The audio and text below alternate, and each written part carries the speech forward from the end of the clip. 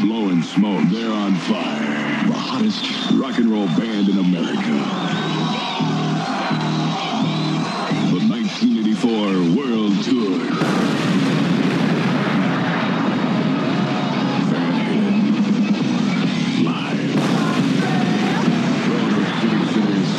February 4th at 8 p.m.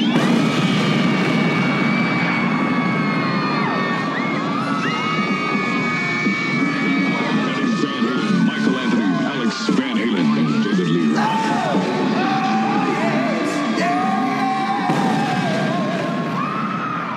Well, Star Wars fans, Move Milkers. I can't say this is an episode of Blast Points, but we are Blast Points. This is Jason. And this is Gabe, and we are talking about something different for a change, and we have another person here to talk about something different. And that's me. That's Tom Spina. I never know if I'm supposed to intro myself or if... Well, you just did. It worked. Tom, Gabe, let's talk about this special new series that we're starting here. Let's describe what's going on here for folks. I'll take this. We... off air seem to gravitate towards the same subjects over and over. And a recurring one has been the mighty Van Halen. And I think I pitched to you guys the idea of doing a little something different.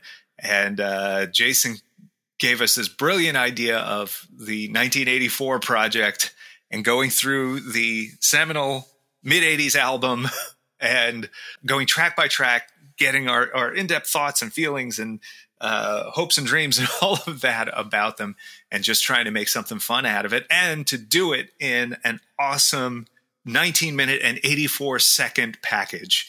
Yeah, for you folks playing at home, that's 20 minutes, 24 seconds. Yeah, and we are going to go through every track on the album over, I don't know how long it's going to take us. We're going to have special guests coming on and joining us. It's going to be insane. So let's kick this off right away with the theme music, right? The incredible theme music.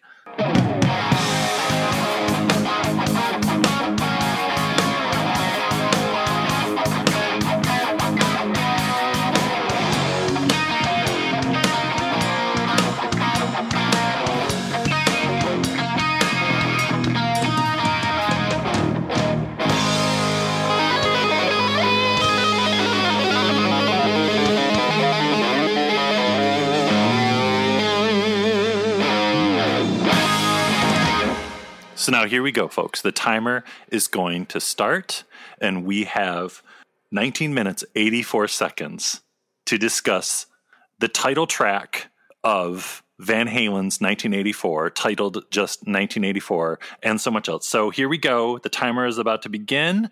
Diamond Dave, kick us off.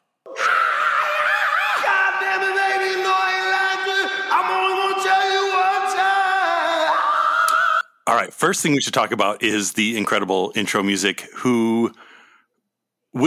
what was done by none other than Tom, who, in addition to all his other abilities, is a crazy guitar player. Crazy indeed. Thank you. You guys pitched the idea of doing a little theme, and you said, maybe come up with a little VH-ish lick.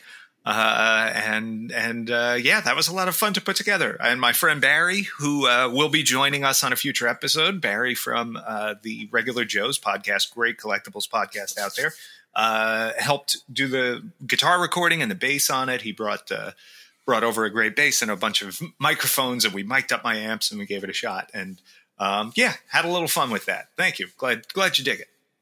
So where do we begin with Van Halen 1984? Tom, what's your 1984? What's your Van Halen history? Oh gosh. So, I think like a lot of guitar players, that's, the $50,000 question or whatever. There's before Eddie and after Eddie. There's before you've heard Van Halen and after hearing Van Halen when you play guitar, if you grew up in the time I did. And I was kind of lucky in that I started playing guitar right around 1984. I've been playing for apparently a very long time now that I start doing the math. But I was lucky that I didn't own any Van Halen albums at the time. And I had gotten a couple of Motley Crue albums first. And I say I was lucky because as great a guitar player as Mick Mars is, and as much as I absolutely love the stuff he does, it's definitely more accessible to a new guitarist than Eddie's stuff. And it really is until about like 1986 or 80, I guess it was 86, because that's when Live Without a Net came out. And, you know, watching Eddie play live on that special absolutely blew me away and drew me in. And all of a sudden I could see all the things I was hearing, and you could kind of say like, oh, that's how he's getting that sound, or that looks like it's a pick scrape, or that's this, or that's all this stuff that now it was like, oh, I can start putting this together. How do I figure this out? And because I was just teaching myself at this point, and just ran with that. It was, the rabbit hole of rabbit holes. For me, it's just kind of always been monsters and makeup and puppets and guitars, and those are all pretty on par with each other in my life as a thing, and it's certainly there's a lot of other aspects to Eddie and his playing and all of that. And that's all stuff I'm sure we'll talk about throughout the course of this thing, because, in every song on every one of these albums, you're able to pull all these great little tidbits about what was going on at the time and what Eddie was doing and where things came from and what the band was doing. And it's just, I thought this would be a lot of fun to talk about. And I got to give Jason huge credit for instantly coming up with the idea of 19:84 when I suggested, hey, we should do something about Van Halen. Like, that came out of nowhere. Well, I love, podcasts that I have a lot of respect for podcasts that do an entire band's catalog song by song, but it's always a tricky thing I always think to pull off. And 1984, I thought was, a perfect way to kind of tackle this massive album in Van Halen history. When's the first time you saw Van Halen live, Tom?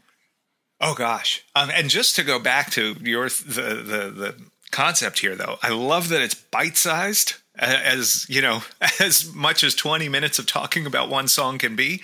And it's a really cool kind of an achievable podcast. We didn't set out to do all of their career, every bootleg and every live version. It was well, it's one album, very short episodes. So credit to you for setting realistic goals for us. Speaking of, we got 15 minutes left. So, oh gosh, speed it up. First time I saw them live, it was with Sammy. It was on the Carnal Knowledge tour. One of the greatest shows ever. We brought a giant beach ball to the show. Yes. And so we were like, oh, we got to get a beach ball and bring it to the show.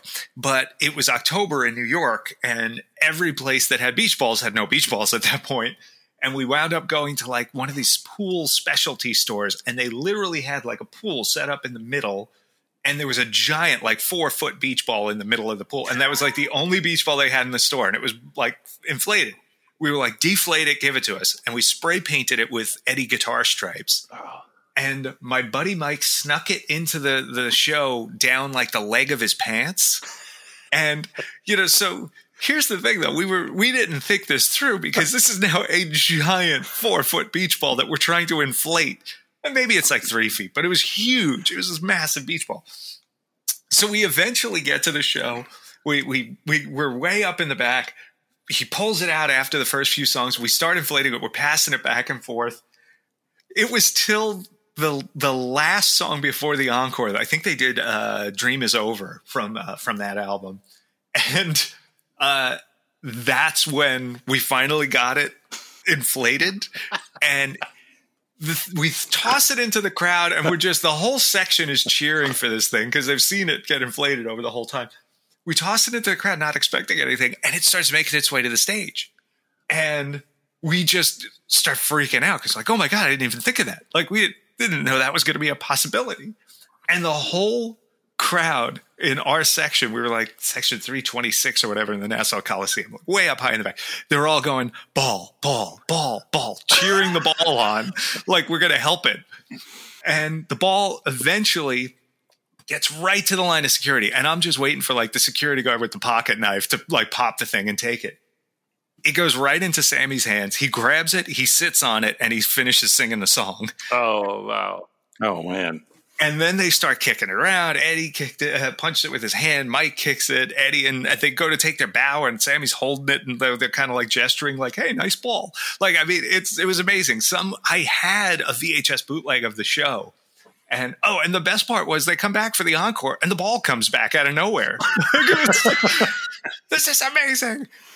So that was my first live show with VH. Eddie's sound in that show was one of the best engineered sounds I'd ever heard. He had the Music Man guitar, which is I've got one of my favorite guitars ever, and he had the original 5150 at the time. And his tone on that tour was so solid. It was, a little bit processed, but it was full and rich, and it didn't have it wasn't too high pitched or piercing or whatever you would call that. That tones in live concerts tend to get, and just an amazing show. Gabe, what's your Van Halen history, really quick? So I didn't really realize it until thinking about it for this, like just kind of how big 1984 kind of was, I think subconsciously for me, because I think I'm a little younger than you, Tom. I think I was around 8 or 9 when 1984 came out, but I was obsessed with MTV. I watched MTV all day, every day. Oh, and that meant I saw, the Panama video, the Jump video, the Hot for Teacher video all the time. And I kind of just was kind of obsessed with Van Halen. I think the outrageousness of Van Halen and David Lee Roth in those videos kind of just warped my sensibilities at an early age. It started to get me into wanting to play the guitar, which I didn't start for a few years after that. One thing I remember was we had a school carnival, and they had the lady doing face painting, and you could get like rainbows and cat eyes and all that stuff. And for some reason they had the option to get the Van Halen logo. So I went to the face painting lady and got the Van Halen logo painted on my cheek. That's amazing. Which I vividly remember. She was like, she didn't want to do it. She's like, "I'm not very good at that one." I was like, "Well, that's the one that I want. So you're going to do it." So yeah, I think that kind of, as a young child kind of warped me into the person that I kind of grew up to be, and eventually, learned to play guitar and getting more into their other albums as I got older. And I always remember too, like I was in a 70s, 80s, like disco dance band for a long time. And I would always do like jumping karate kicks, which is definitely the David Lee Roth influence there. So it kind of, it definitely warped me as a young child. For sure. I'm going to throw in one other young child thing, because I mean, I'm just a few years older than you, but I remember being in school and we would have the sort of morning exercise thing at school. And it was like, I guess it was just morning gym class, but you would always start gym class. We would take a 45, put it on the player, and you would have to kind of do, basic calisthenics to it or whatever, jumping jacks and stuff like that. And jump was one of those 45s. And that would get picked like 9 times out of 10. And the 10th time was always Joan Jett, I Love Rock and Roll, because it was one of the shortest ones. And it was like someone who was just like, I just don't want to do so many jumping jacks. Like I'm putting Joan Jett on, guys. I'm sorry. And we're just like, come on. We want the one with the kid with the cigarette. And, Can we talk about the album cover? Actually, wait, we skipped over Jason. Hold on. Wait, no, my story is not as interesting at all. It's very similar to Gabe, where I, just like Gabe, would watch MTV forever and ever. And I was really into like the David Lee Roth, like solo album, like the video, like Just a Gigolo and stuff, and the totally bizarre like videos with him at the convenience store and all that stuff. I thought that stuff was just the greatest, but it didn't inspire me to play guitar. I never saw him in concert. So I'm really going to enjoy this 1984 series, because I can just kind of step back and let you guys go. And when we bring guests in, let people go. But I just think I'm just fascinated by hearing about music and people that are it's obsessive about it as like we are with Star Wars, but with something else.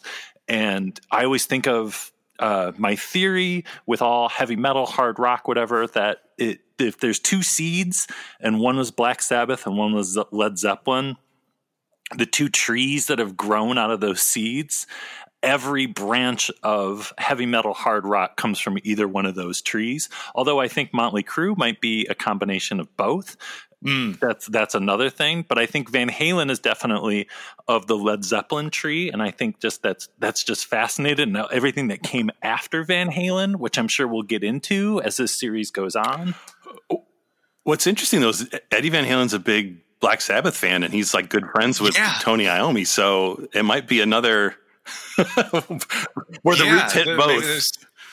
Yeah. Well, I always, one of the ones I always kind of find interesting is, a band like Queen and being able to trace back, obviously, the Beatles influence with just the variety of music that they put out.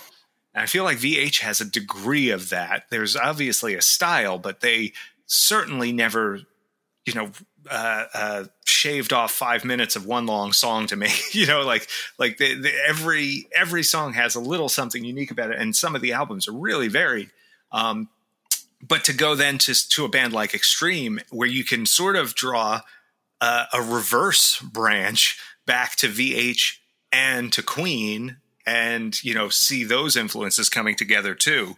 Maybe the branches or the seeds start in the same place, but the branches interconnect a little bit there. Yeah. And that's a topic I'd love to, when we do bring guests in and stuff, to get other opinions. But we've got just under 7 minutes to go. Oh my gosh. Let's start with the album cover. Whose idea was this? The album cover, the title track. We got to go. Okay. So, album cover. Little kid, angel wings, 50s haircut, smokes. Pretty iconic imagery. I don't know who did it. I'd be curious to. I've never really dug into that. We'll have to look it up for a future one. It's Margot Nahas, Nahas. But what's interesting is the original cover was supposed to be like a standard rock and roll, like women dancing thing, but she declined to do it for some reason. But her husband showed the band her portfolio of other paintings. And this was actually a painting that she had already done. And they just picked it because it was perfect with, the angel and the cigarettes. And And I think, it's the rest is history. Like, it's one of the most iconic album covers. We did say I don't know if we said it out loud, but before this we said, okay, today, because 1984, the track is somewhat short, we assumed today would be more of an intro to the project and the album in general, and we would get to the track. But with a little bit of time left, what can we say about the track 1984? Let me throw this out here. This is just a feeling thing.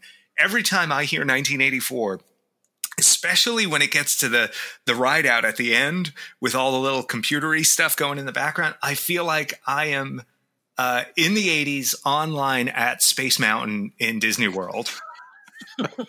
There is a tonal quality, there's that old time analog synth, retro future kind of vibe to it that just makes me, it just immediately takes me there. And that's my feeling from the track.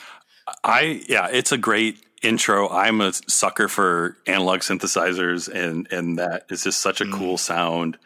And it kind of, makes sense with the whole progression from Eddie too. Like, he started on piano, he played Wurlitzer on Cradle Will Rock. Yeah. There's some synth stuff in Dancing in the Streets, and then Saturday Afternoon in the Park. So it just seems like the progression made sense to just bring more and more synths into Van Halen. And, this track basically lets you know you're in for something special and something different and something maybe surprising too that, the first track has no guitar. Right. Yeah. Surprise. Well, I do like that they've got their share of these weird, in a wonderful way, little tracks, whether they're musical or not, or, obviously you've got your Happy Trails. You've got, I think, what they called Growth, the little secret track at the end of Women and Children First. All sorts. Oh gosh, Intruder, Tora, all just weird experimental stuff. So it's a nice extension of that, and it feels a little. Look, 1984 is an iconic year, just in a literary sense, and it feels worthy of an intro that sets the tone, and It's like, hey, the future is here. That's what that music says to me. The other thing. So just on a practical level, as we're down to like 90 seconds to discuss this song or whatever, just under 3 minutes. 3 minutes. All righty. But no, on a practical. So it was was it the OBXA? I think you had said, Gabe. I'm pretty sure, because that's what Eddie says in an interview, that it was the OBXA. So I would assume he knows what it is. And it's like, it was his studio at his house. Like, I think he would know what he used. But, right. Maybe you never know. But yeah, the things I've read, it's either an OBXA or an OBX. But these are old-time analog synth, lots of chips, wooden sides, lots of buttons and dials, no presets. You know what I mean? Like, you're not going in and going like, oh, well, he came in and he hit preset number 7 and that's the sound for jump, and he hit preset number 6 and that's the sound for this. It's a series of dials and switches and filters and envelopes and oscillators and things like that. I can't even imagine Eddie, who usually plays himself as a very non-tech guy, sitting there and dialing these knobs to get these tones. You know what I mean? And you always hear the stories of anytime he got something to sound the way he wanted it, it went on fire or something like that, which I'm sure that's just a bit of rock and roll right there. But he's got on 1984, it is not the same sounds as on Jump. It's not the same sound as on I'll Wait. It's not the one from Dancing in the Street. You've got a split keyboard on it. On the low end side, he's got the filters with where you'd have that kind of envelopey low, that boink boink boink, and with the rolling filter on top of it going up and down as he goes. And on its right hand, he's got a real nice fade in. I guess it's the equivalent of a synth version of strings almost. Yeah, I think that's like a string patch kind of thing. But it is just dialed in, it's not, it wasn't just a ready to go. And it's got that, those classic old synth strings where like you'd hit it and the note fades in a little bit, lots of reverb, lots of overlap. And of course, at the end, he lets that last little filter come back down and then starts twisting the knobs till he just gets the little dee doo dee doo doo doo doo in the background, which is just chef's kiss. Well, and with what little time we have left, there is a wonderful live version on YouTube of 1984 that's like 5 or 6 minutes long, where he just kind of goes crazy, which is definitely worth looking for. Awesome. Oh God, I'm running. Wow. That's it. I believe the timer has sounded. We eventually talked about the song. That was pretty good. It was perfect. Well, hey, thank you, guys, for joining me on this journey and for hosting it. Thank you to everybody at home for listening, assuming they still are. What do we have next? The next one we do is going to be really exciting. It's going to be Jump. Yeah. Probably one of the most famous Van Halen songs, probably the song people most associate with this album, probably, maybe. It's their biggest hit. Yeah. So that'll be really exciting, and that should be coming fairly soon for folks. Or this ends up being a mistake, and this is the only one we released. So it's one of the other. Someday, years from now, people will talk as like, "Oh, remember when they were going to do this very achievable goal?" And, you know, like they spent 3 minutes on the first song, and that was it. No, Jump will be a lot of fun. I'm looking forward to a lot of the other songs too. I don't know about you guys. I've been running Van Halen 84 in the car every once in a while just to keep it fresh. I've been listening to it way too much. I'll like wake up in the morning. You ever wake up in the morning and like a song's already playing in your head? Oh yeah. Or is that okay? That happens to me all the time. In the last like 2 weeks, it's been songs from 1984. So it's working. Excellent. You know, folks, you should leave us an Apple Podcast review. Hey, leave a review for this episode. Tell us what you thought of this. Be like, never do that again. Too bad, we're going to keep doing it. But, you know, to do that and leave us a review on there, and we love it, and Spotify reviews. Yeah, and check out our website, blastpointspodcast.com, and make sure you're following us on Instagram, Twitter, and Facebook, and maybe we'll start a Van Halen Super Chill group. I don't know.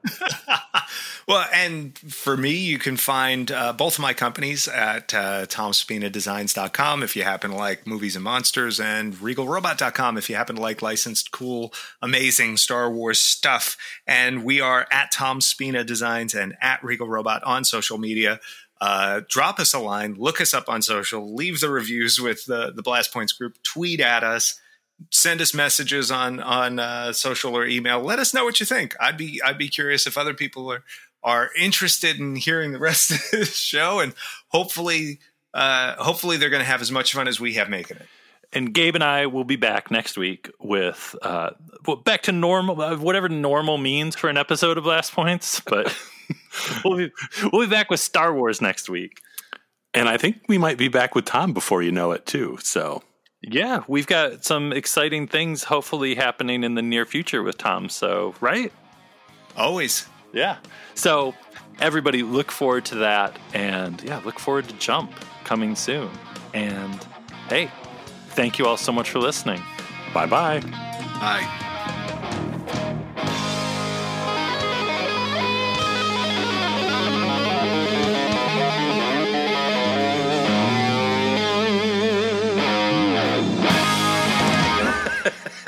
It's like we're doing it for the first time.